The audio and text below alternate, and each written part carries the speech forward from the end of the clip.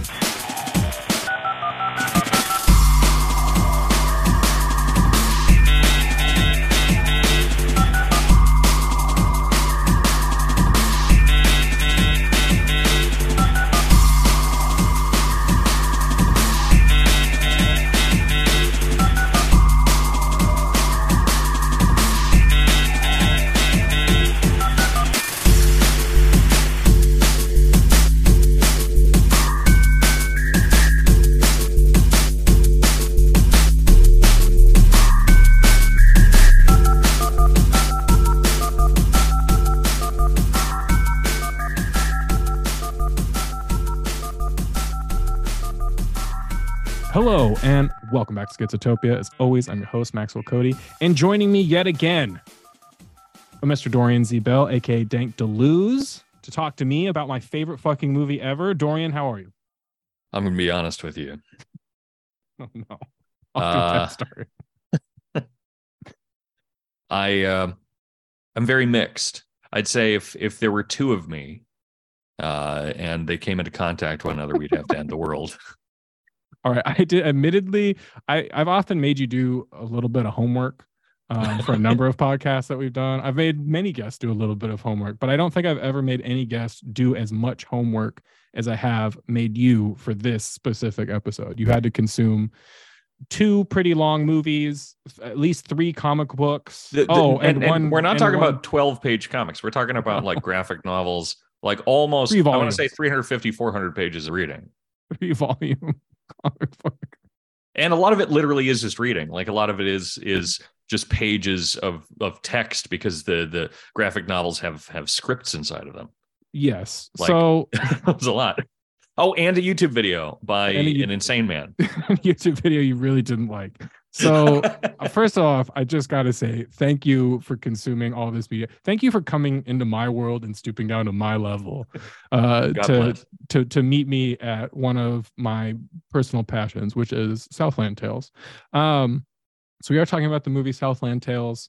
And I guess the first question I want to ask before we get into anything else. Okay. The first thing I want to ask you, without any irony or jokes or dodging the question or referring to the comic book or the history of this piece of media or who made it or why you think they may have made it, can you explain to the best of your ability the plot to Southland Tales? All right.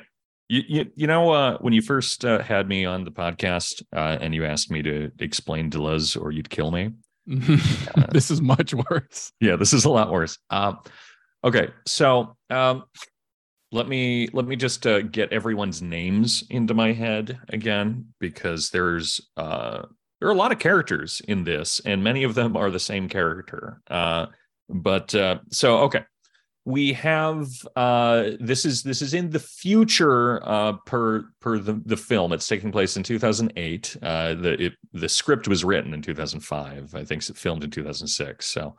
Or released in 2006, something like that, and so you know the not very distant future, and at this point in time, a nuclear weapon, or 2 of them, I think, went off in Texas, and it ended up leading to the Patriot Act becoming even more aggressive and producing this system called U.S. Ident, which monitors literally everything. Like there's cameras in people's bathrooms, there's a monitoring of all internet activity, and the last really important part of the kind of like larger spectrum of the world there is that there's a few things. This movie's about everything. That's the problem.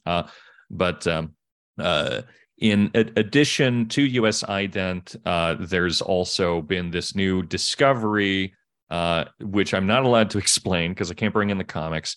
But there's now essentially a perpetual motion machine using the tides, but it doesn't really do that. But I'm not allowed to say it. I need to stop. in order to produce wireless electricity as an alternative fuel source for everything. And this is produced and owned by this guy, the Baron von Westphalen, who Westphalen, that's Jenny Marx's family historically. And I thought that was just a reference when I was watching the movie. And there's no reason, I think, to believe that it's anything else unless you read the comic, in which case it's contextualized in a way that I feel like is almost unhelpful. But as in they're literally part of the lineage, but I'm not allowed to bring in the comic, so I'm sorry, I broke the rules. Anyway, so that's kind of what the world looks like. And then you've got last little bit about the world is that there's this drug called fluid karma, which unhelpfully has the same name as the energy system that they use, which is also called fluid karma. They don't explain how or why they're connected in the film, as far as I can remember, but that is explained again in the comic. Fluid karma is very briefly explained in any way, shape, or form, but it's there are a variety of these different colored injections in like sci-fi syringes that make you able to bleed through time, so you can experience the past if you're an early user of it, I think, and then you can experience the future if you've been using it a lot and have kind of acclimated. It also allows you to read the minds or to communicate telepathically with other users of the drug, which is very briefly mentioned at all, but seems extremely important to the story as a whole. And then finally, that's the world. That's what the world is like. Now, the plot, or rather the storyline of it, is that Dwayne "The Rock" Johnson is found in the desert with a car that has a burnt corpse in it, and he ends up joining up with Sarah Michelle Gellar, who is she's Krista now, and no one rocks the cock like Krista now. She's like this world famous porn star who's also like a reality star and is like making an energy drink and shit. Keep in mind, like, so many of the jokes and references in this become significantly funnier when you really keep in mind that this movie was written almost 20 years ago. And just keep that in mind, because a lot of it seems really trite now, but that actually makes it funnier, I think. But so Krista now, she's making energy drinks, reality TV star, yada, yada, yada. She and this guy who almost entirely just exists in the comics are hanging out with Dwayne "The Rock" Johnson. And then we've got the guy from American Pie. What's his character in American Pie? The cop? Stifler. Stifler, thank you. Yeah, so Stifler, Stifler and his brother, which was a little confusing at first, or purportedly his brother, his twin brother, have made some kind of pact, but he's also kidnapped his brother, so it's not really a pact. And then the comic adds more to that. I'm just gonna. This is gonna take up an hour on its own just to get to the final thing. But in order for Stifler to pose as his brother, who is a police officer, in order to pull off this conspiratorial faked double murder and as a racist cop, and Dwayne "The Rock" Johnson then enters into this foray because he has been convinced that he has written a movie about how the world's spin has decreased, or is like decreasing by 0.0000006 feet per day, something to that tune, and it's making everyone's brains dumb. And he is a cop in this movie, and so he needs to go on a ride along. And so he witnesses this faked murder, but oops, it's a real murder, because another cop appears, played by fucking John Lovitz, who murders both of the people. And then the most amazing, just one of the funniest things I've seen in a movie happens. And this whole thing's meant to be funny. Uh, I'm I'm like 99% certain. I've talked to some people and they seem to be convinced that it's like a serious movie with some comedy thrown in. I think it's almost entirely a comedy with a little bit of serious stuff thrown in. But anyway, so John Lovitz shoots two people dead, and then the squibs go off like a second and a half later with both of them, and it's wonderful. And anyway, it ends up that he was placed there on purpose in order to murder both of these people, because these people are actually revolutionary leaders of the neo-Marxist movement, which has ties that are barely described to the Westphalians in the alternative energy fluid karma thing. But yeah, they're like the leaders of this movement, but that's not really explained in the movie either. And from there, Jesus, that's like the first 20 minutes of the film. From there, oh yeah, Boxer Santeros, who is Dwayne The Rock Johnson, he was married to the daughter of the vice president, and so this is all causing a lot of weird drama for them. And then it ends up that this tape is being used in order to blackmail the vice president, who is trying to win, I guess, a re-election campaign. I feel like I'm getting something with that wrong, but like, is he the incumbent? Right? No, I don't remember. Whatever. But they're blackmailing him, and he's also connected to the Westphalians. So it's like this whole weird. I don't think it's really like a controlled opposition situation, but just everyone is totally incestuous and fucking everyone, literally and politically, in this world. And the Westphalians, just kind of zooming forward a bit, because there's so much more in there, but I just can't. I'm not going to put the listener through explaining anymore. But fast forward, it ends up that the story that Dwayne The Rock Johnson thinks he wrote but didn't actually write, but I don't know if that's explained in the fucking movie or not, because I just read the comic, and it's just, there, so much of the comic is just saying things that happened in the movie but in a prequel, because everything is doubled up and time travel-y. Anyway, he realizes that the things in this script are actually all real. And then he ends up going to this mega zeppelin, which is going to be like the new housing for this alternative energy project floating above the world. And he discovers that the burnt corpse that he was originally found with is in fact him. And then he decides, fuck it. And then while that is happening, Stifler has found his brother, and they found that his brother is not his brother.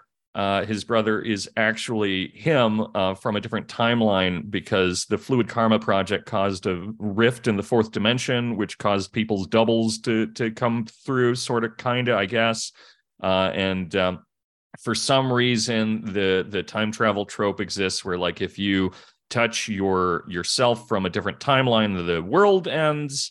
I guess it's like the paradox protection thing, and so he, and I can't even start to explain this, but he and he and himself are in the back of an ice cream truck that actually sells weapons of war, which begins to float into the sky when they touch one another's hands, and the world begins to end just through that, but also the world maybe ends because a man who doesn't need to be in the movie at all, and yet he is. I forget his name, but he's some like ghetto kid. He's standing on top of the arms dealer ice cream truck, which is floating hundreds of feet into the air, and he has a Stinger missile that he got out of the truck, and then he shoots the Zeppelin, and it explodes. And then the two Stiflers also make the world end, and also Justin Timberlake narrates most of this with bits from Revelation. I can't believe you did it. Holy shit. Oh my God, dude. Dorian, I'm fucking applauding you right now. I didn't think you would actually, I had to mute my mic. I was laughing so hard. I didn't think you would actually do it. Yeah. I thought you were going to tell me to fuck off. So A plus, because the only problem. Okay, there are a couple of things. Oh, there's so many problems. You've illustrated, go on. you've illustrated the point that I wanted to get to eventually beautifully, which is that this movie is packed to the fucking eyeballs with different ideas and subplots and world building and all of these different celebrities that he managed to use as Donnie Darko clout to get people in this movie. And it's just, this is kind of why I love it. This is why I'm so obsessed with it, because it's such it is itself a Hindenburg, a cinematic Hindenburg, and it even has like a technological Hindenburg in it, which would almost be some kind of meta joke if I thought that that's what he was going for. But anyway, point is, it's a synchronicity. It's another synchronicity, is what it is. But you have brilliantly illustrated just how big this movie is, and even the almost 3-hour cut of the film isn't really able to get across. The only problem is your retelling is a little too coherent, because there's lots of. I had you also read the comic book, which I finally got my hands on after years of trying to find it. I finally was able to get a bootleg, because in order to get the comic on Amazon, it's like $300 or something, and even I'm not that schizo. But what was I thinking? Oh yeah, the problem is little bits and pieces of the comic book explanation are where I could hear those bleeding in as you're making this movie more coherent than it actually is. Bleeding. Yeah, the time travel joke. When you take the drug, you begin to bleed. Does it bleed? Do you bleed? The comic actually puts in some basic narrative structure stuff that would have helped the movie a lot, because the movie as it stands, I gotta say, it's kind of like some sort of B-reel or proof of concept that you would show to a studio exec to prove to him that you had like a series that you were going to do. Yeah, it's just a teaser for the comic, and the existence of the comic is so frustrating, and it feels, frankly, like malpractice that it even exists, because the comic actually I think the comic is better than the movie in a lot of ways. It's not nearly as funny, so it's worse than the movie in terms of pure enjoyment, but and not ironic funniness from the movie either. Like, the movie is actually very funny, I think, but the fact that it contextualizes and explains so much makes its relationship to the film itself is an object that makes them both more coherent and somehow worse. For anyone who doesn't know yet, Richard Kelly, the guy who wrote and directed Southland Tales, he got famous from making Donnie Darko, which I feel like everybody pretty much knows that movie. Even if you haven't seen it, you know of it. And he basically took all of the clout that he had accumulated from Donnie Darko being this kind of underground cult hit and spent it all on Southland Tales. And it kind of bricked his career, as far as I can tell. And I've always wondered, but this is part of the mystery of Southland Tales. This is part of my obsession, which is, part of me wonders, was it a George Lucas thing where his earlier films were better because he was under more pressure and because there were people around him that could tell him no, and he's trying to prove himself as an artist, and that kind of forces him to make Star Wars as proficient as it was, right? And then after a couple years of being the big shot and having nobody to tell him no, or having people maybe put a little bit too much confidence in him, he begins to make movies that are obese, basically. I kind of wonder that. I wonder if that's kind of what happened with Richard Kelly, where he was like, I'm going to now that I've shown everybody that I can make a great film, I'm going to make something bigger and better than anyone could have ever imagined. I'm going to try to make the most imaginative thing I possibly could. And that's part of my admiration for this film. However, I also sometimes wonder if it wasn't some kind of elaborate self-sabotage, fuck you, I hate the movie industry thing, because it's insane. There's 6 chapters of Southland Tales, and the movie is the last 3 chapters of the story. And then the comic, if you want the first 3 chapters of the story, you got to read the comic book. And really, the movie does not make sense. I mean, as someone who has watched this movie 10, maybe even 20 times, I can tell you, and wasn't able to read the comic book until very recently, I can tell you, you really cannot make sense of the film on its own. It doesn't make any fucking sense. You could, even as many times as I watched it, I could infer a lot of things and put together a lot of headcanon for what was going on, but there isn't. I mean, the other thing that I was using to try to figure this movie out was Donnie Darko, which maybe we should just get into Donnie Darko because we're already talking about it. But there's so many similarities between this and Donnie Darko that I kind of wonder if he didn't feel sort of gypped because of how Donnie Darko, was pulled from theaters.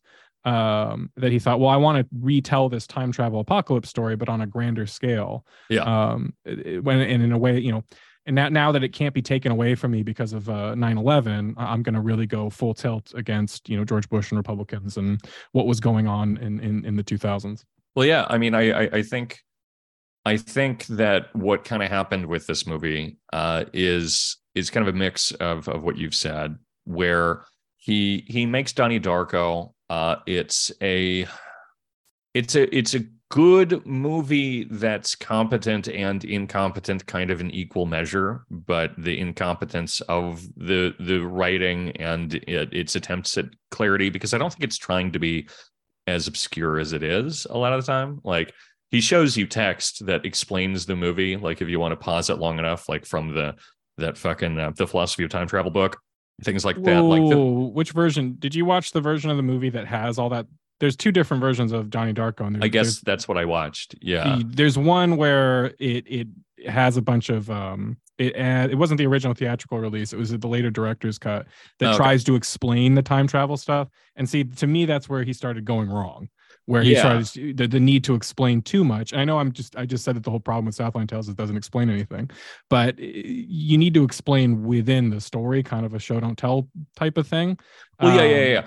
So I mean that's kind of what I'm saying is that the Richard Kelly, I think, has a certain like intuition for storytelling and this kind of fun, abstract mind, and also thinks he's more clever than he is, while still being very a person that's full of insight. I don't quite want to call him insightful, but I think he does have a lot of kind of like tacit insights into the world that are really fascinating.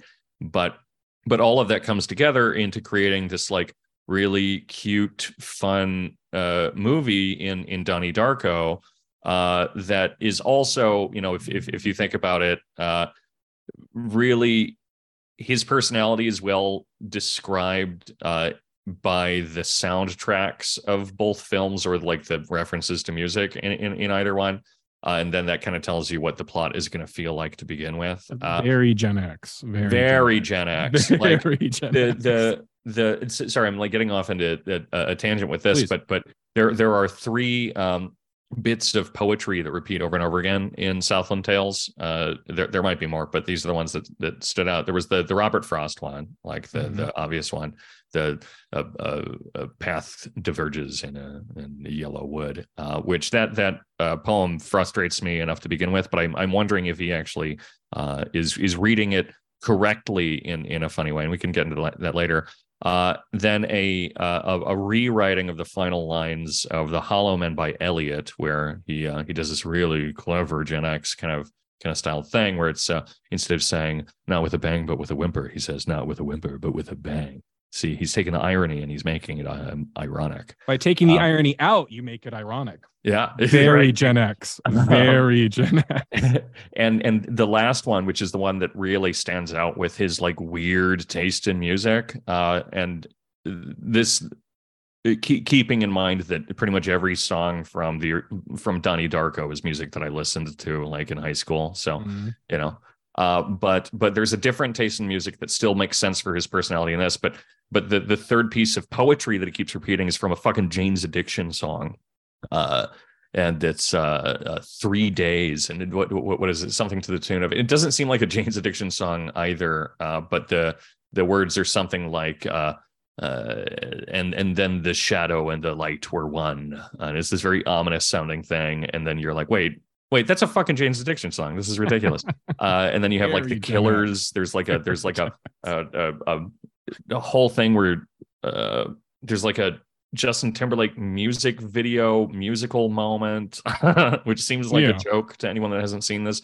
with we're singing the Killers, and there were a few other like really the final chapter of the movie or of this whole series is named after a fucking Pixies song, Wave of Mutilation. So like it's just this constant Gen X beat you over the head kind of shit. Well, but anyway, so like that I think describes a lot of his personality, and that's kind of this weird tangent on my way to this more fundamental point, which is that I think he's kind of a goofy, overly seriously ironic, stereotypical Gen X guy who has an intuition for story writing, and then he made Donnie Darko, and it was pretty good, and then it ends up getting pulled, and then I've only ever listened to like 4 minutes of an interview with this man, but it was the most insightful 4 minutes I think I possibly could have watched. But it was him talking about after he made Donnie Darko, he read Joseph Campbell. And he is George Lucas. Are you kidding me? He is. He seriously is. Me right now? Yeah. All right. George Lucas theory confirmed. And he ended up learning. Wait. So actually, there's like a monomythic kind of narrative process, and I just kind of intuitively did that because that's what people do when you read a story, you know. But so I realized that if I went back to my my other writing, and by the way, Donnie Darko was apparently his first screenplay ever.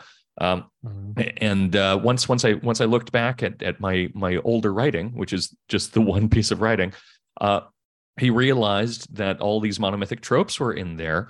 And so what I think happened is he literally just got brain poisoned by sincerity in his irony, and needed to take that original script and rewrite it into this more massive kind of monomythic fashion where he really kind of sticks to all the beats and kind of completes this whole thing, which is why it's, you know, split into these really seeming.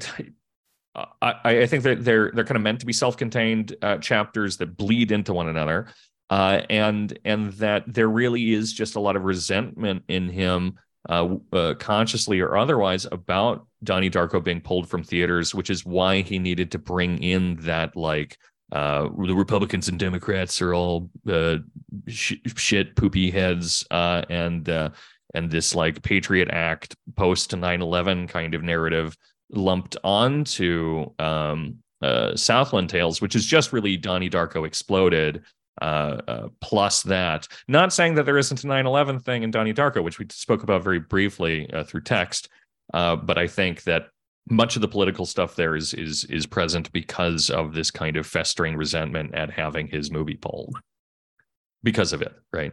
And I do think he has a deep seething hatred of conservatism in America, period. I mean, I feel like there's a very strong sense of a kind of angry liberal guy.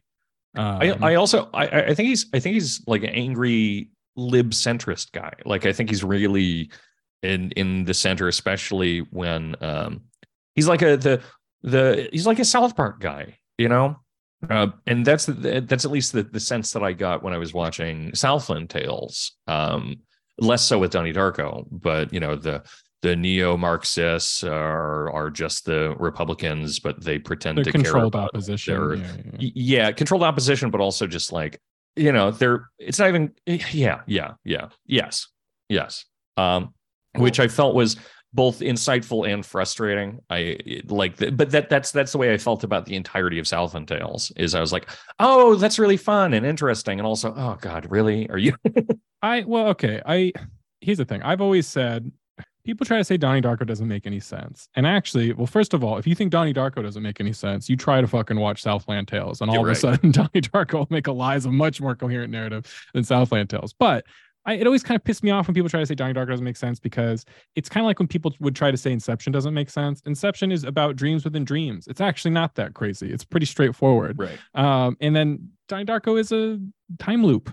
It's a fucking time loop. And then the other thing is that what I love about Donnie Darko is that it's just the perfect boy's fantasy. It's the perfect angsty boy fantasy where I get this one last month. I get trapped in a time loop, a schizophrenic time loop, and I get this one last month on Earth.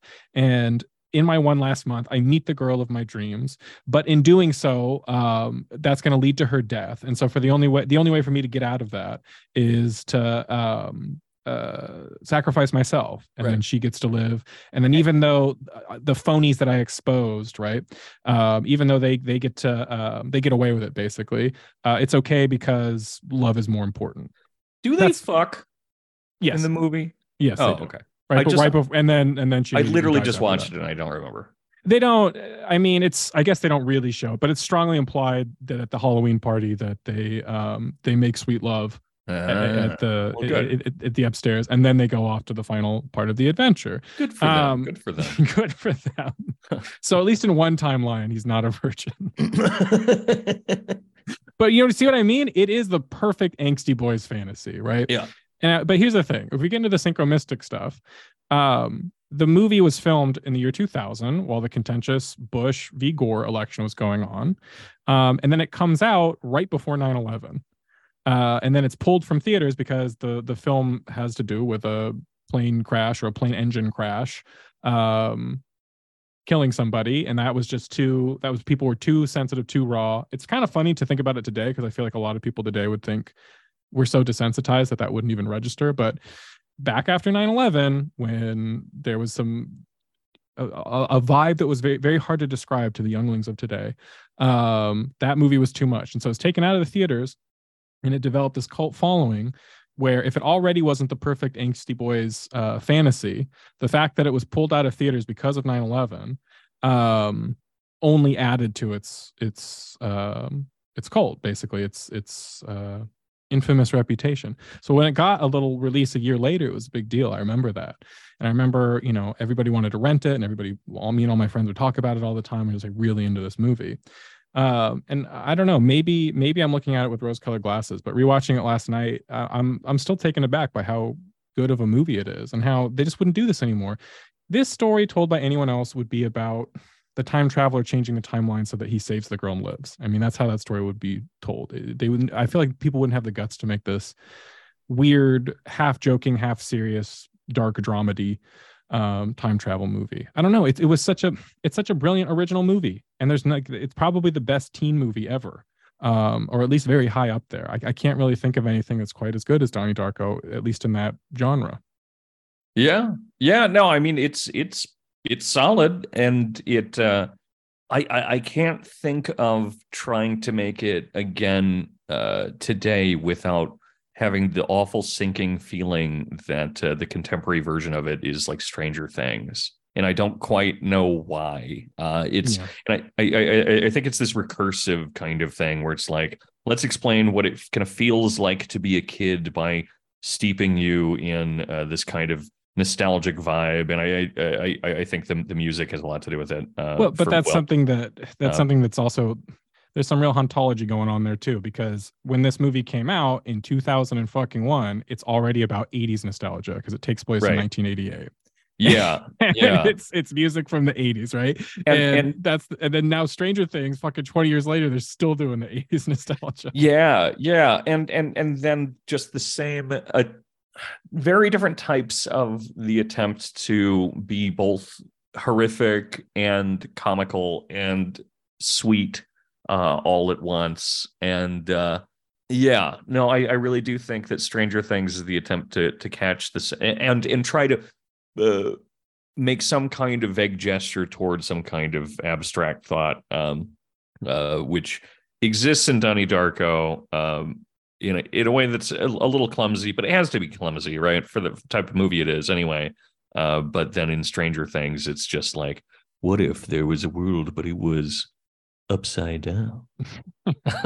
What if D&D was real? Oh man, I gotta say, I know that this isn't about Stranger Things, but I hate that show's still going on.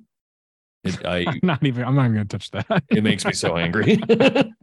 Anyway. But whatever. Anyway, Donnie Darko, if we're putting our schizo glasses on, it anticipates the return of the Bush family to the White House. Right. Yeah. It kind of has a weird 9/11 impending tragedy. There's no way we can get out of it thing, even though it came out before 9/11 had occurred. And then if you want to get really weird, there's this whole evil secret pedo plot Patrick Swayze's character is that he's the beloved motivational speaker who's trying to teach the kids how to get on the right path, and then Donnie exposes him for being as being a pedo. He's got a secret kiddie porn dungeon in his house. There's a little bit of QAnon in there, and then the fact that you could argue that there's a direct line between 9/11 and MAGA. And the conflict that 9/11 started in the United States would eventually kind of metastasize into the weird polarized America First versus universal liberals or whatever the fuck is going on today, and that revolves around Donald Trump, Donnie. Right, so it feel like, I don't know, watching Donnie Darko today, if you from like a synchromistic perspective, it's like, yeah, we are trapped in a fucking plane crash time loop. And Donnie comes back in Southland Tales. There's on top of just the way that there's this bizarre time loopy stuff going on, and then there's literally an airplane going through a time loop that exists only in the comic, I think. Well, all that stuff. But then literally there's Justin Timberlake's character plays a kid named Donald or Don or Donnie or something like that in a movie. Yes. So like it's just constant looping of these two pieces of media together, which and that focus on the Donald is. And then Southland Tales takes place during a presidential election. Both movies start with a guy waking up outside and doesn't know how he got there, and it turns out that's because he's trapped in a time loop. What else? They both wear their hoodie up. Both The Rock and Donnie Darko walk around with their hoodie pulled up, and that's how you know that they're like in angst mode or whatever. They're both obsessed with just the middest of possible literature. We both got the guy bleeding out of one eye at the end of both movies. We both got the dark churning clouds. One thing that I thought was probably the most prophetic and forward thinking in Southland Tales is the idea that the U.S. military is forced to go green when we run out of oil. And so this kind of like eco-nationalism, eco-imperialism or something. I will say this, and this is part of take it back to 9/11. I remember being a SoCaler myself. I remember what SoCal felt like after 9/11. I remember this newspaper printed out color American flags. And I remember my town was kind of a ghost town in the days after 9/11. Nobody wanted to go out or do anything. And everybody had pulled out that whatever newspaper it was, because people were still reading newspapers. They pulled out that color American flag and put it in their car window or their business window or their house window. So I remember walking through my ghost town, my post 9/11 ghost town, but that American flag was everywhere. And I guess maybe part of the reason why I love Southland Tales as much as I do, or why I find it oddly therapeutic, is that okay, it is a completely incoherent story and arguably unwatchable film. But in terms of the feeling that it's able to grab, the weird, absurd kind of like SUV nationalism, war on terror, George Bush consciousness, reality TV, like it is a really good kaleidoscopic panorama of what that era felt like. It's like spiritually, it's a spiritual encapsulation of that time. And and I think it's especially for old heads like us. There's something missing from our current experience of time and politics and media, which was very present right after 9/11 and through till like around when Obama became president, and then things got weirder in a different way. Right. But the entirety of the Bush presidency, I can literally just call it that. The Bush presidency felt urgent and hopeless in a way that was surreal, but kind of energizing in a weird way, right? Where you just like you were so defeated by your by your fellow man, and everyone around you was a fucking idiot. And the president was the big dumb guy, but he wasn't orange this time, yada yada. But something about realizing that everyone was dumber than you, and that the world was headed into hell, like felt purposeful. Or maybe this is what youth feels like, but then watching this film brings a lot of those feelings back, where it's just like, oh, this is just the ripple that then causes the stone to drop into the water that we're currently experiencing now, right? Like that's kind of the hardest part for me, actually, is that rewatching Southland Tales recently and then rewatching Donnie Darko last night, I was getting nostalgic for my 2000s angst, because now it seems like a much more simple and wholesome time. Yeah. The 9/11 War on Terror era, Patriot Act era, that seems like a much more straightforward, wholesome time than what we're living in now. Yeah. In fact, this is a little embarrassing now, maybe, but I remember election night of 2016, and the thing that I ended up kind of telling myself as everything was going down was just, well, at least with Trump as president, it'll feel a lot more like the Bush years. It'll be like more straightforwardly stupid, and we won't have a whole bunch of people being like, well, actually, the president really is on our side, but he can't really give us the type of healthcare that we need because of the fact that he's playing 5-dimensional chess. And I can't believe how fucking naive that was. But yeah, I was like a little kind of optimistic about it in a certain sense, because I'm just like, we're back to the old stupid that made me feel like there was something to the world. That's the thing. Well, you were saying that you were telling me that you felt like Southland Tales, there's a little bit of idiocracy in Southland. Yes. Yeah. Like literally the conceit of the film, which again exists in the comic, but I like how it's this is one of the things in the movie that works better because it doesn't really make sense, is that the script that our protagonists did and didn't write is telling the reality of the situation, which is that the world is slowing down and it's messing up everyone's brain chemistry, and that's why the world is like this.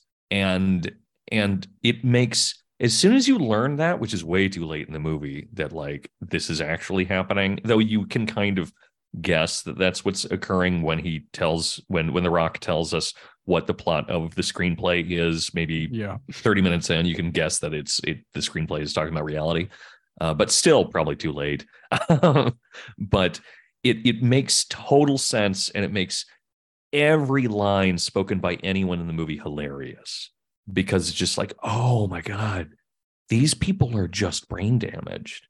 Like it's a world full of incompetent actors, totally drenched in hyper competent technology, and it's fucking wonderful in that, and it's a more real version of Idiocracy in my mind, because of that kind of subtlety to it, and just the idea that, yeah, I mean, technology is not going to go anywhere. We're just going to get a little bit dumber, and that tiny little 0.00000000000006 is going to just, that little drop in intelligence and capacity is going to make the world essentially unlivable. It's almost like actually slowing the planet down. Right. But this is always what's so frustrating to me, is that the comic has some basic competency in it, where we know these characters' backstories. We're able to understand, there's clearly some kind of like bigger love story between Krista now and Boxer Santaros, or whatever, but The Rock's split personalities. And there's a couple scenes in the movie that indicate that, they have some larger love story, but we don't know what the fuck it is. So you can't feel anything. And then this is the thing. In Donnie Darko, it's a nonlinear story. It's a form of magical realism. You've got lots of weird, wacky characters in the town, but you do have a central character, Donnie Darko, who you follow from start to finish, and you get to know him, and you feel for him to a certain extent. Whereas in Southland Tales, there's nothing to grab onto. Oh, zero. It's too many different characters. And I will say I do love the scene with Justin Timberlake, because where he's dancing. Well, I found out later he's supposed to be high on liquid karma. And he's dancing in what I find out later through the comics, an abandoned fairgrounds or whatever, beach. It was an arcade that got converted to a spot where all the military guys who were stationed in Santa Monica would go drug and whore. Right. So very oceanside. So, it's just like it's a little San Diego joke there. But it's so perfectly spiritually encapsulates all these things. If there had been any attempt to actually just combine all 6 chapters into one coherent story where you had a main character in Boxer Santeros, I think it could have been the best movie of the decade. I think it could have been the fucking Doctor Strangelove of the 2000s. I think it really could have been a masterpiece. And or it could have just been Cloud Atlas. No. I'm much more generous than that, because okay, Cloud Atlas. Cloud Atlas. Here's the thing. I'm not going to actually talk shit. I don't hate Cloud Atlas, but you speak the true to. It's boring. It doesn't have any. There's no like this movie. Obviously, it wants to be a scathing critique of the era, and it succeeds in a lot of ways. Mm-hmm. There's a lot of stuff in it that's great. You have this character who is both Jenna Jameson meets Paris Hilton, who also kind of anticipates like e-girls and all this other stuff. Yeah. I mean, there's all these little nodal points that are fucking great in the movie. And I still to this day, how it ended up being actually made ends up being so incompetent. And then contrast that with Donnie Darko, where he clearly can tell this kind of story coherently. I still don't understand it. I still don't get how he got so discombobulated, and how nobody stepped in the studio or nobody looked at this and said, well, no, this script just needs a hard rewrite. No, you're not allowed to tell part 3, 4, 5, and 6. You're not allowed to tell parts 4, 5, and 6 before you tell parts 1, 2, and 3. You got to combine these, or you got to start with 1, 2, and 3, or whatever. I just don't understand. How did he get away with it? It's because he's the confusing time travel movie guy, and everyone loved the fact that the movie was confusing and time traveling. So, like, of course, he can start with 4, 5, and 6. Like, it's better that way. This is where he should on paper. What's that? But, George Lucas. If we're going by the George Lucas theory of Richard Kelly, George Lucas was smart enough when he sat down to make Empire Strikes Back to get somebody else to help him. And also the whole point was, we're not going to blow it. This follow-up movie that we're going to make is going to be as efficient as possible. And I would still say of major films, like Empire Strikes Back is still one of the most efficient movies ever made. Sure. They knew that they had lightning in a bottle with the first movie, and for the follow-up movie, this has got to be an absolute banger. And they succeeded. And I just don't understand.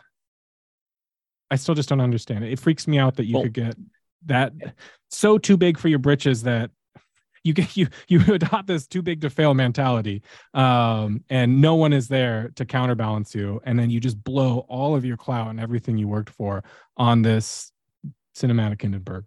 Well, I've told you my in fact, I think I've said it on the podcast, but my theory about trilogies and the way that they always organically work themselves out, at least with movies, especially with like sci-fi, where like Alien and Terminator are the perfect examples of this, where the first movie is kind of tense and localized, very few characters, probably not a whole lot of locations. So let's say that's Donnie Darko, right? It kind of makes the basic claim. It's kind of self-contained and it's done, and it's almost always, I mean, as long as it's successful, it has the opportunity to be a masterpiece, right? Like, done. Once that happens, you have part 2, and part 2 is an escalation of the last. So Terminator 2, super actiony movie. Aliens, super actiony. The comic of Southland Tales is what I'm counting as part 2 for this, where then it's expanded. There's action now instead of just being about like brooding 80s music and like sucking fucks and like being a fuck ass and making fun of like Chinese girls' accents. Just kidding, that happens in the comic too. But it's an intensification. It becomes actiony. It expands. It gets way bigger. You now have multiple multiple timelines.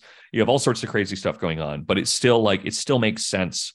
But then the problem is that it expands to the point that it really kind of can't anymore.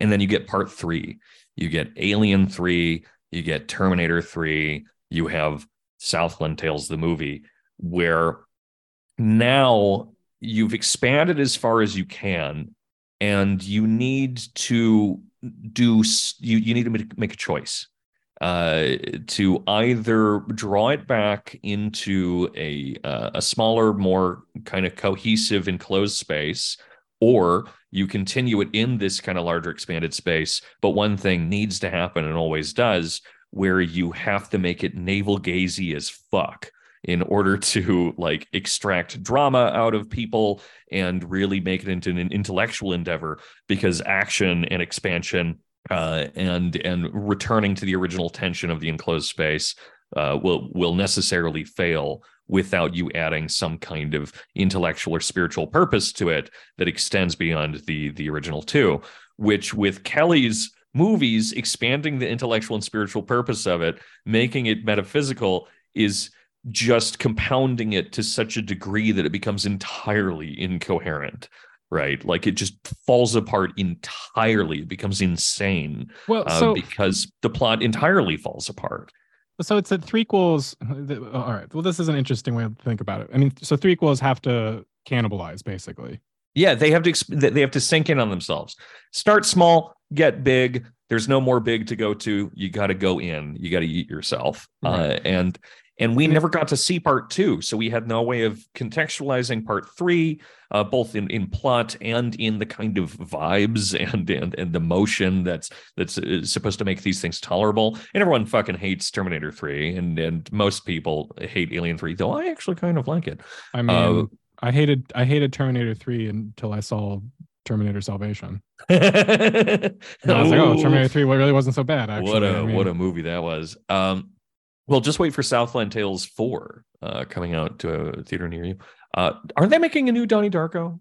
So I know that Richard Kelly has talked about trying to reboot Southland Tales and about making another Donnie Darko. Oh God, I didn't know about that reboot. So, but the thing is, what I'm saying is, Richard Kelly, God bless his soul, I think that this movie sank his career forever, and I would be surprised if anyone would give him money. However, I would also say, in his defense, this would be great as a Netflix series if you actually had somebody come in and take all 6 parts and expand that into an actual Netflix miniseries, and maybe you could actually get a fun celebrity cast to come back. The only thing is, the war on terror stuff, I don't think it would.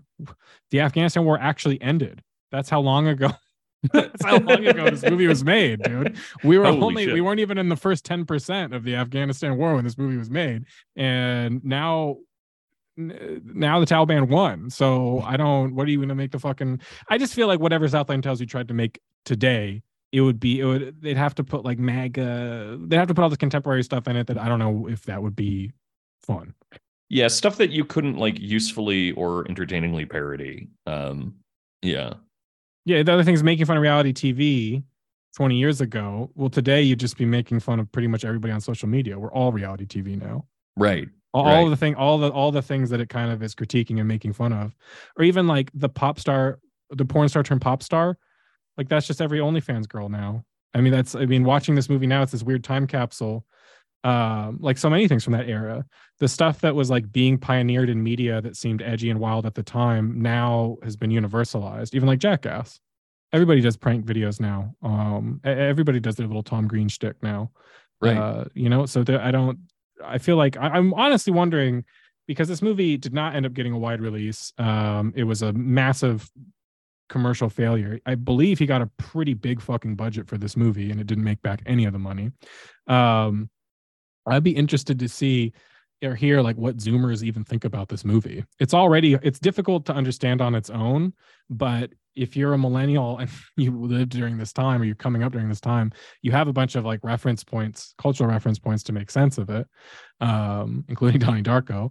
I'm wondering, like a Zoomer watching this, it would be, I don't know, would they actually love it because they don't understand the jokes that it's making, or would it just be torture for them? I'm not sure. Man, I do not know. It's impossible to say, which means we need to kidnap some Zoomers and feed them sci-fi. I'm including a link to this movie as the first thing in the description of this podcast, because I know that most people have not seen this movie. So, and I know I'll get some DMs about it. Did you see the movie The Box that he made? No, I've been meaning to, but I have not seen that movie. It's not great. Okay, well, that's what they said about Southland Tales, and I love Southland Tales. But here's the thing. It's still it's a movie that's confusing in a way that it does not need to be. Right. Well, so like he's wanting to do. But it's not a totally incomprehensible film. Like definitely easier to understand than Donnie Darko or something like that. But I haven't seen it in many years. I'll probably watch it tonight now. But it doesn't have time travel. It might have aliens. It's hard to say. But it's based on a book / Twilight Zone episode that has essentially become a meme, which has lost its reference point. But just the idea that if you have a box and you press a button and you get some extraordinary sum of money, but someone you will never meet will die, would you do it? Oh, it's one big trolley problem? Pretty much. Well, it's like a trolley problem, but it's like, no one is on this track. Will you switch it over to one person, but you also get $1 million? Like, all right. So it's the trolley problem and the Saturn cube. Yeah. So it's that, and yet he still manages to make that kind of confusing. And again, as someone that like agrees with you about Inception and Donnie Darko, it's like it's not that confusing. But yeah, so it's a weird one. So they did give him another attempt, and I think I'm gonna look up what the budget for The Box was, though. It certainly wasn't extraordinary, but it had someone pretty mainstream. And let's look at Box together. Right. Dude, The Box came out in 2009. Yeah, so very quickly after. All right, so he was still. All right, and the budget was $30 million. All right, and starring Cameron Diaz. All right, so he was still on the afterburner of Donnie Darko clout. Yeah, maybe so, but I mean, like, with how poorly Southland Tales did, you might think that he'd have to go underground pretty much immediately after that.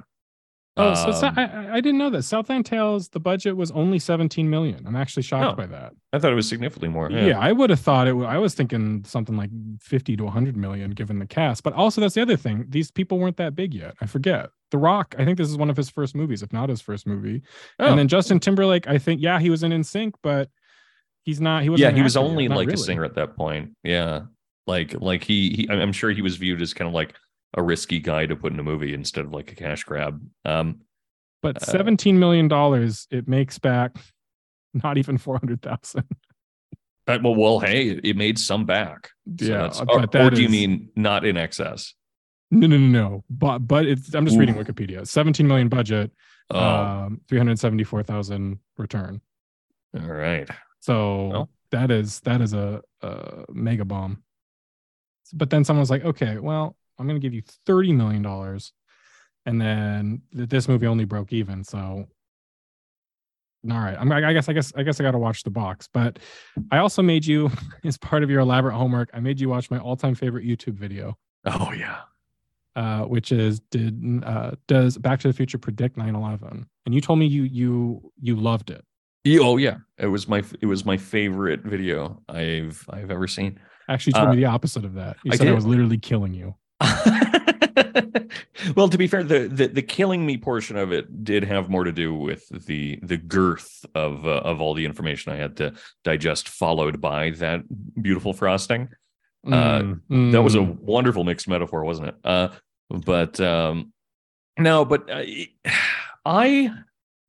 You and I have one significant difference, I would say, and it's the degree to which we enjoy like conspiracy theory stuff. And I, by all accounts, I should be someone that really loves conspiracy theory stuff, but I don't. I find it just kind of exhausting. And then occasionally something conspiratorial comes up and I think it's really fascinating, and it like sticks with me, and it's fun. Like that was what my experience of Land was, where I'm like, I don't know about all this, and then like I had a good entryway into it suddenly. Mhm. So most of the time when I'm hearing or reading conspiracy theory stuff, I'm just kind of, I feel almost defeated by its existence, rather than intrigued. So yeah, it wasn't fun for me after a certain point. Like the first, so it's like a 12-minute video of which like 2 minutes are closing credits. But the first like 5 minutes of it, I did actually enjoy, where it's just pointing out all these weird things that happen in Back to the Future that point towards 9/11. But then he just gets too cute with it and really starts stretching it way further than he needs to. So it goes from being this kind of like interesting idea to just being like, okay, I can't convince myself of this anymore. And like all the parts that are genuine and that seemed intriguing then evaporate for me, even though they shouldn't. Like I'm a man of moods, I guess. So I'm pretty sure that the guy who made it's meant to be satire. I don't think that he's serious. I really don't. But I would also point out the guy who made the Loose Change 9/11 movies. I am, without getting into it too much, fairly certain that he absolutely made those as satire, and then when they were taken seriously, decided to cash in on them. I mean, if we're viewing them as satire, then yeah, I might have to rewatch it. Yeah, but my point is, with Richard Kelly, it's like both Donnie Darko and Southland Tales are deeply satirical. They're dark satires, but they are deeply satirical. But this idea that just because it's satirical, or just because you meant it as satirical, that it can still be taken seriously, or that you really might actually be tapped into some weird time loop continuum. You might be precogging stuff accidentally. I don't know. I do really like that idea. I would point out, it's like both in Donnie Darko, he's a man who has to choose to accept his fate. That might be the most interesting idea that it has, that his teacher tells him, well, if you can see where you are on the time loop, you would have a choice to change your course, and he does, and that's the end of the movie. He changes the time loop so that he dies and saves his beloved.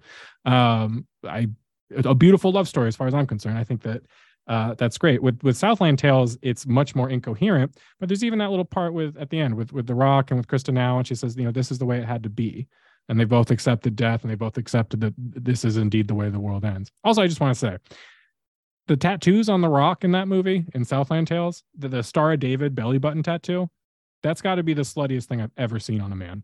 Oh my God. Yeah. Yeah. I kind of wish The Rock would have gotten it for real. It's impressive, actually. Dude, if The Rock with his like, that's the other interesting thing is how his politics have rounded out versus the movie. Like I feel like maybe he is Boxer Santeros, but The Rock with his like weird kind of soft GOP leanings, yes, him with a Star of David tattoo on his belly button would be the most incredible thing in the world for so many different reasons. For so many reasons. But I guess whatever. I guess what I'm getting at is that for me, I'm positive now that I've grown up a little bit, and I myself am definitely starting to get sick of conspiracy theories, because it has finally dawned on me that conspiracy theories really are just a form of pornography.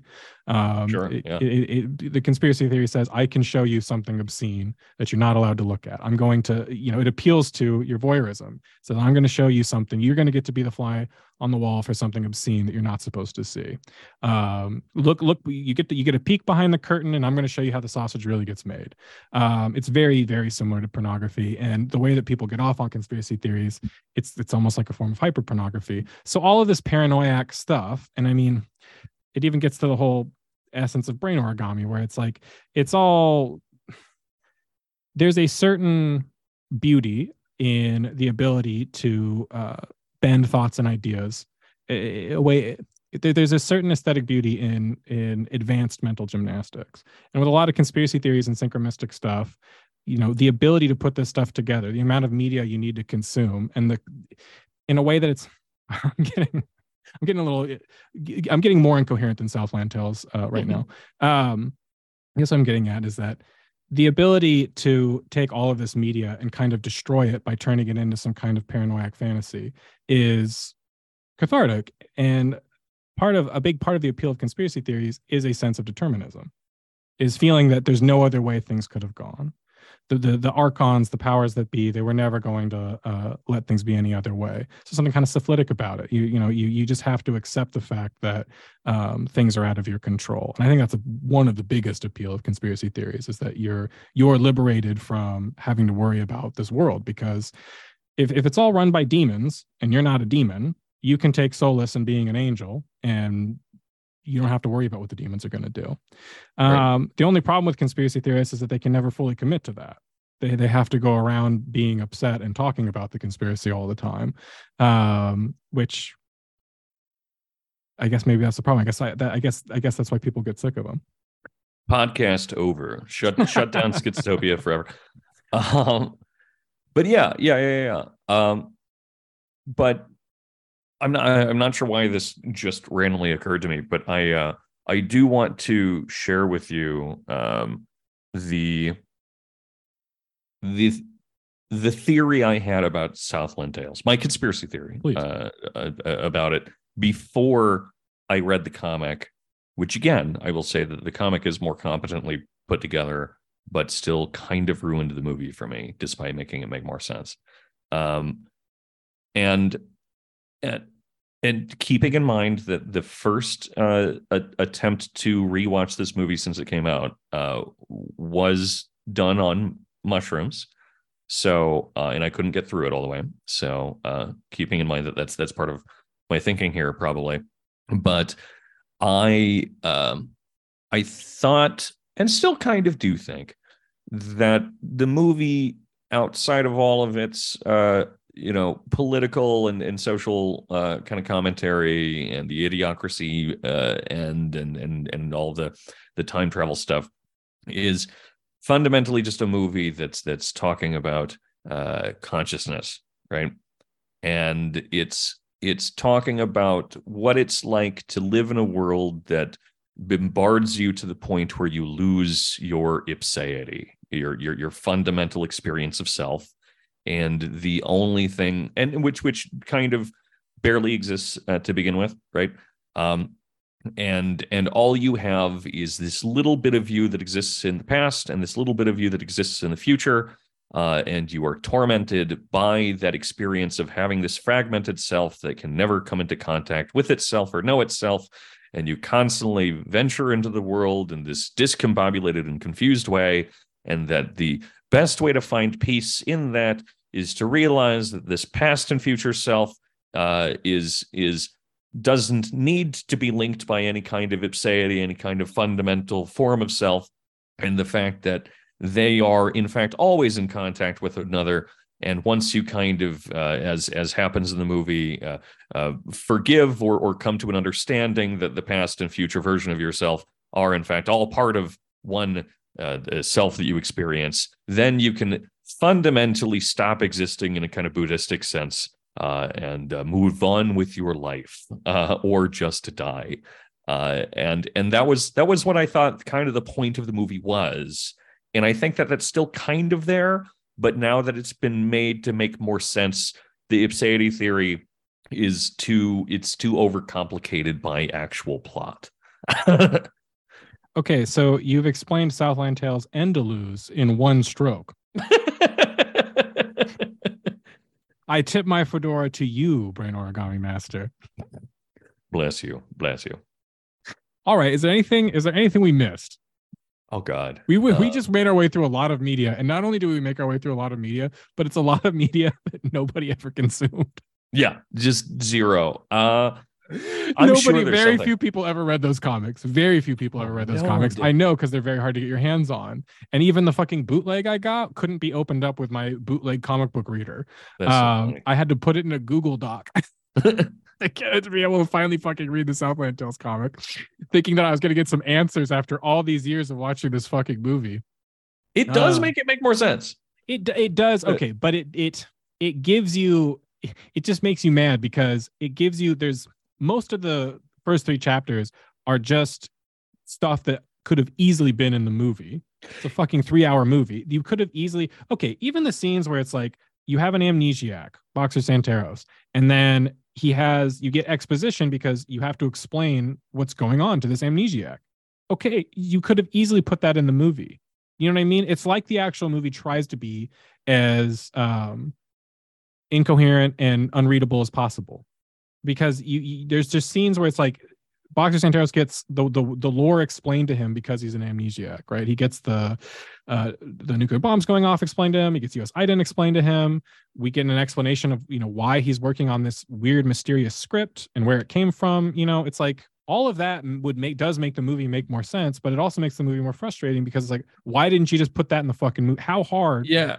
I mean, I don't want to galaxy brain Richard Kelly at this point, because I do think that a lot of this stuff is just genuinely out of incompetence.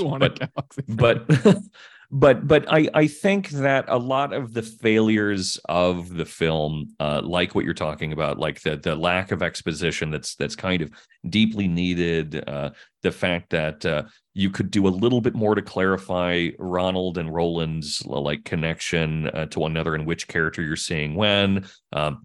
Just having like the world serpent thing exist in the movie to explain why fluid karma and fluid karma are both fluid karma, like little things like that would make huge changes. But I think purposefully or otherwise, the kind of funniest flourish in this whole sequence is that it's just this super meta narrative where you tell the same story over and over and over again, and it gets dumber every time. Where like the comic, again, not amazing, but like pretty cool, and things more or less make sense. And then there's the script that you actually get to read big chunks of in the comic. There's whole chunks of script in the comic book, which is also pretty funny. Yeah, like 15 pages at a time. Sometimes longer. Of unedited movie script in the fucking comic book. And that on its own is just insane and like weirder than the comic. And honestly, I think would have made a funnier, like they should have acted out those scenes in the movie. Yes. Like there should have been a movie inside of a movie inside of a movie. It would have been hilarious. It's like baby farts that cause earthquakes, and like the baby farts a snake's head into exploding and stuff. Yeah. And like there's a bunch of McDonald's and like Budweiser ads, which they did the Bud Light stuff in the movie proper. Taking on a whole new meaning today. Yeah. But anyway, so they have the script, and the script is more unhinged and discombobulated than the comic is, and then the movie that is based on both of them, which is actually an experience of the reality of what's occurring in the script, is even more discombobulated. Like it's like every time that you enter into this Inception dream, loop, it gets more insane and nonsensical, and I actually like that a lot. I just wish that it was done in such a way that it felt more intentional, or it felt like you were supposed to even be able to guess that that's what's happening. Look, I mean, but the thing is that the comic book at least lets you get close enough to these characters that you can feel something for them, and you can actually understand their emotions and motivations a little bit. That's the thing that's just totally absent from the movie, is you don't know what Boxer Santeros and Kristen Al's relationship is. You get a sense of it, but there's a scene in the movie where they're kind of having their little confrontation at the Republicans' mansion with Mandy Moore. I don't even think we mentioned that Mandy Moore is also in this movie. Oh, yeah. You know what I mean? There's crazy cast. But anyway, there's a scene where Boxer Santeros is saying goodbye to Kristen Al, and it feels almost like a noir movie, kind of romantic, heartbreaking goodbye, or it's supposed to be. But in the context of the movie, you can't really feel anything because there's just nothing there. Whereas when you read the comic, you go, oh, there is this weird double gaslighting relationship that's going on between the two of them that's actually kind of trippy and darkly romantic. Again, if any of that stuff had been included in the movie, maybe it could have worked. Because I think you can get away with a crazy, incoherent time travel movie. I love Primer. Yeah. but you got to have the human element. It's actually, once again, very much like George Lucas, where the problem with the Star Wars prequels isn't that they're like silly, ridiculous plots. They're all silly, ridiculous plots. The problem is that there's no human beings in them. Yeah. Yeah. Kind of my last question with this, which does have to do with how we're supposed to feel about human beings. What's with Richard Kelly and Chinese women's accents? What's the deal there?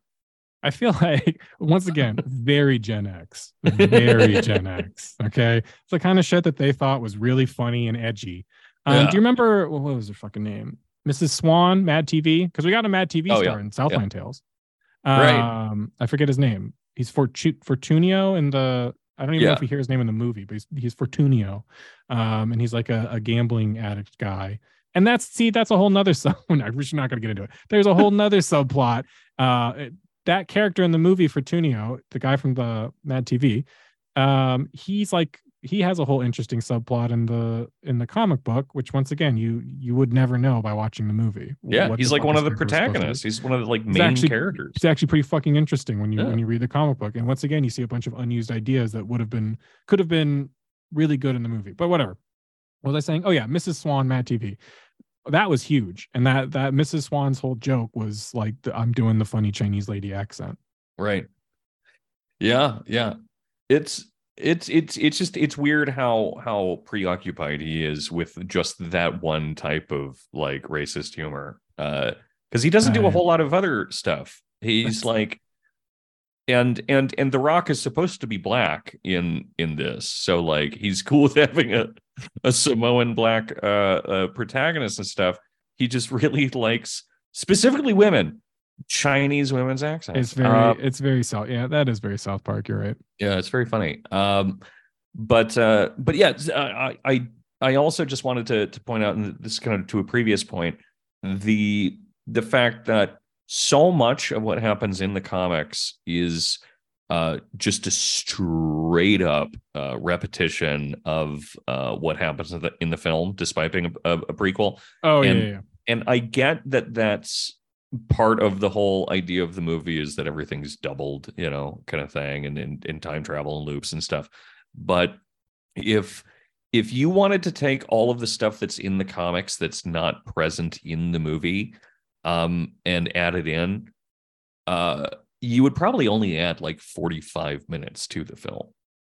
You could also edit things out. And I also think if you're going to edit the script this way, basically make Southland Tales 2 short movies and edit them together. And just have, you could have The Rock start talking to himself through the mirror, at different points on his fluid karma trip. And you could just switch between the two timelines and have the two timelines converge on the Zeppelin. Yeah. Richard Kelly, call me, dude. I got a lot of ideas for the reboot. All right. Just fucking call. I think that's the other like real significant failure of the film that could have been easily remedied, but I can see why it happened now, where you're missing things that would be clarifying and interesting, like the the roller coaster is mentioned, but not to any. They don't expand on it, which leads to a break in like the fabric of space time, and it leads to The Rock and an Indian chief like meeting one another in the past very briefly, just like waving to one another, and then there's a scene where he ends up like having a brief conversation with someone in the past through a mirror, and which is also ripped from Donnie Darko. But... right. But if you just had both of those very brief instances in the movie, it would have made it significantly more interesting and make more sense. But I'm convinced that the reason that both of them are missing is that there's the confused intention of people probably not reading the comic first, though he could always fall back on like, well, you should have read the comic if it's confusing. But the knowledge and intention that people not read the comic first, and then they experience the cool twist at the end where, wow, it's actually about time travel, even though you would have known that the whole fucking time anyway if you half a brain and like any knowledge Yeah, of this I guy. just. But the other thing is that what I heard was that he was handing out the comic book at the movie premiere. You know what I mean? So people Right. who were like, in other words, oh, you watched my movie, now you have to read my comic. Which, come on, you're just not allowed to do that. Right. It's just Yeah. it's just so not allowed. I mean, can you fucking imagine if they made Terminator 2 first, and then Terminator 1 was a comic book that James Cameron was handing out to people?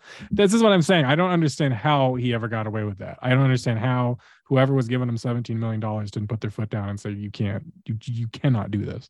Well, it's like handing someone a chapbook of your poetry on the first date and being like, if you want this to continue on, you have to read this. Like, and yet, I kind of love that this is 2 years before the MCU even came out. And this man is trying to make his own personal MCU with his really own is. lore. Maybe he was the original meme admin. You can't read my memes unless you know my lore. Yeah. Well, it was a good prequel to the Thanos saga, I think. That's the other thing. I wonder if people watching it now would kind of be like, this is like a really bad Marvel movie. Honestly, yeah, I feel like there's something to, well, not something to that thought, but something to the thought of that thought, if that makes any sense. Because Marvel kind of did a good job of being like, we're going to talk about time travel and conspiracies and aliens and all this other shit, but we're going to make it family friendly. It's not going to be an edgy political statement. It's going to be a multi-billion-dollar CG cartoon industry. Oh, hey, speaking of memes and family friendliness and this movie and the culture industry and all of that, what do you ascribe the recurrence of this audio clip from the movie in memes recently? It's the if you don't let me suck your dick, I'm going to kill myself line. Well, I think that I mean, it's just remember funny that as fuck. Like, it's just an amazing line, but it's one of the only things that like people remember from that movie. yeah. Because it's so outrageous. It's so outrageous, and then on its own, it's so WTF that Right. it was perfect meme fodder, right? Because so much of the rest of that movie is so in context and so weird and so unusable otherwise that you couldn't turn it into memes. But that one line definitely. There was one other line in the movie that made me laugh out loud, and I can't remember what it was now, but it was on the Zeppelin, and it's something that The Rock says to someone early on in those scenes. Pimps don't commit suicide. No. Pimps don't commit suicide. That's another one of the things from the movie that just like gets kind of referenced. Yeah, I'm a pimp and pimps don't commit suicide. And I really expected to see that in the comics somewhere, but I don't think it is anywhere, even though it has a lot of the repeated lines. Like, it's no the one last line in the movie. Right. Yeah. It's the last line in the movie, like, and it happens like a few times yeah. before that. But like, no one rocks the cock like Krista now. Like that comes up multiple times in both pieces of media. And there's a couple other lines on top of the poetry and stuff that get repeated in both. But the pimps don't commit suicide thing doesn't come up in the comics, which was bizarre to me, frankly. I know, especially since that again ends up being the conclusion to this entire movie. Just that pimps don't commit suicide. All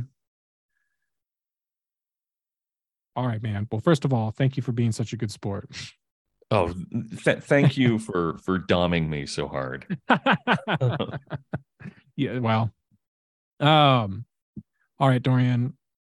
Where can people find you? Is there anyone you want to give a shout out to, including Richard Kelly? Yeah. Hey, shout out Richard. If you want me to help you write about time, good. Hit me up. Sorry about the things I said about your movie being worse because everything we said was in love, Richard. Everything we said. Yeah. I'm gonna watch The Box tonight, and I'll send you a DM, Richard. I'll let you know what I thought of it. He cares a lot. Anyway, yeah. Check out my writing workshop, so we can talk more about broken pieces of media. That's at patreon.com/Truncata, TRUNCATA. We talk about philosophy and literature there every Saturday. And there's a lot of reading material, lectures that I've recorded, things like that are up on there. It's also going to be a place where you can find my cooking videos in the future, because I'm a schizophrenic and can't stick to one thing. Otherwise, you know where to find me on the Instagram. That's at DANKDELEUZE. And no one cares about Twitter, because I don't use it really, kind of apart to post onto my Instagram, because that's what Instagram's for. It's for images of Twitter quotes. So why go to Twitter when I'll give them to you, but also have pretty pictures on Instagram? All right. That's the worst pitch I've ever done. Well, anyone who actually got to the end of this episode, kudos to you, because I feel like this one's going to be a little difficult, because if you haven't been initiated into Southland Tales, I don't know what to tell you. Well, the first half hour is me initiating them, so all right, they'll be fine if they get through that. All right. This is the way the podcast ends. Not with a whimper, but with a bang. Thank you, Max.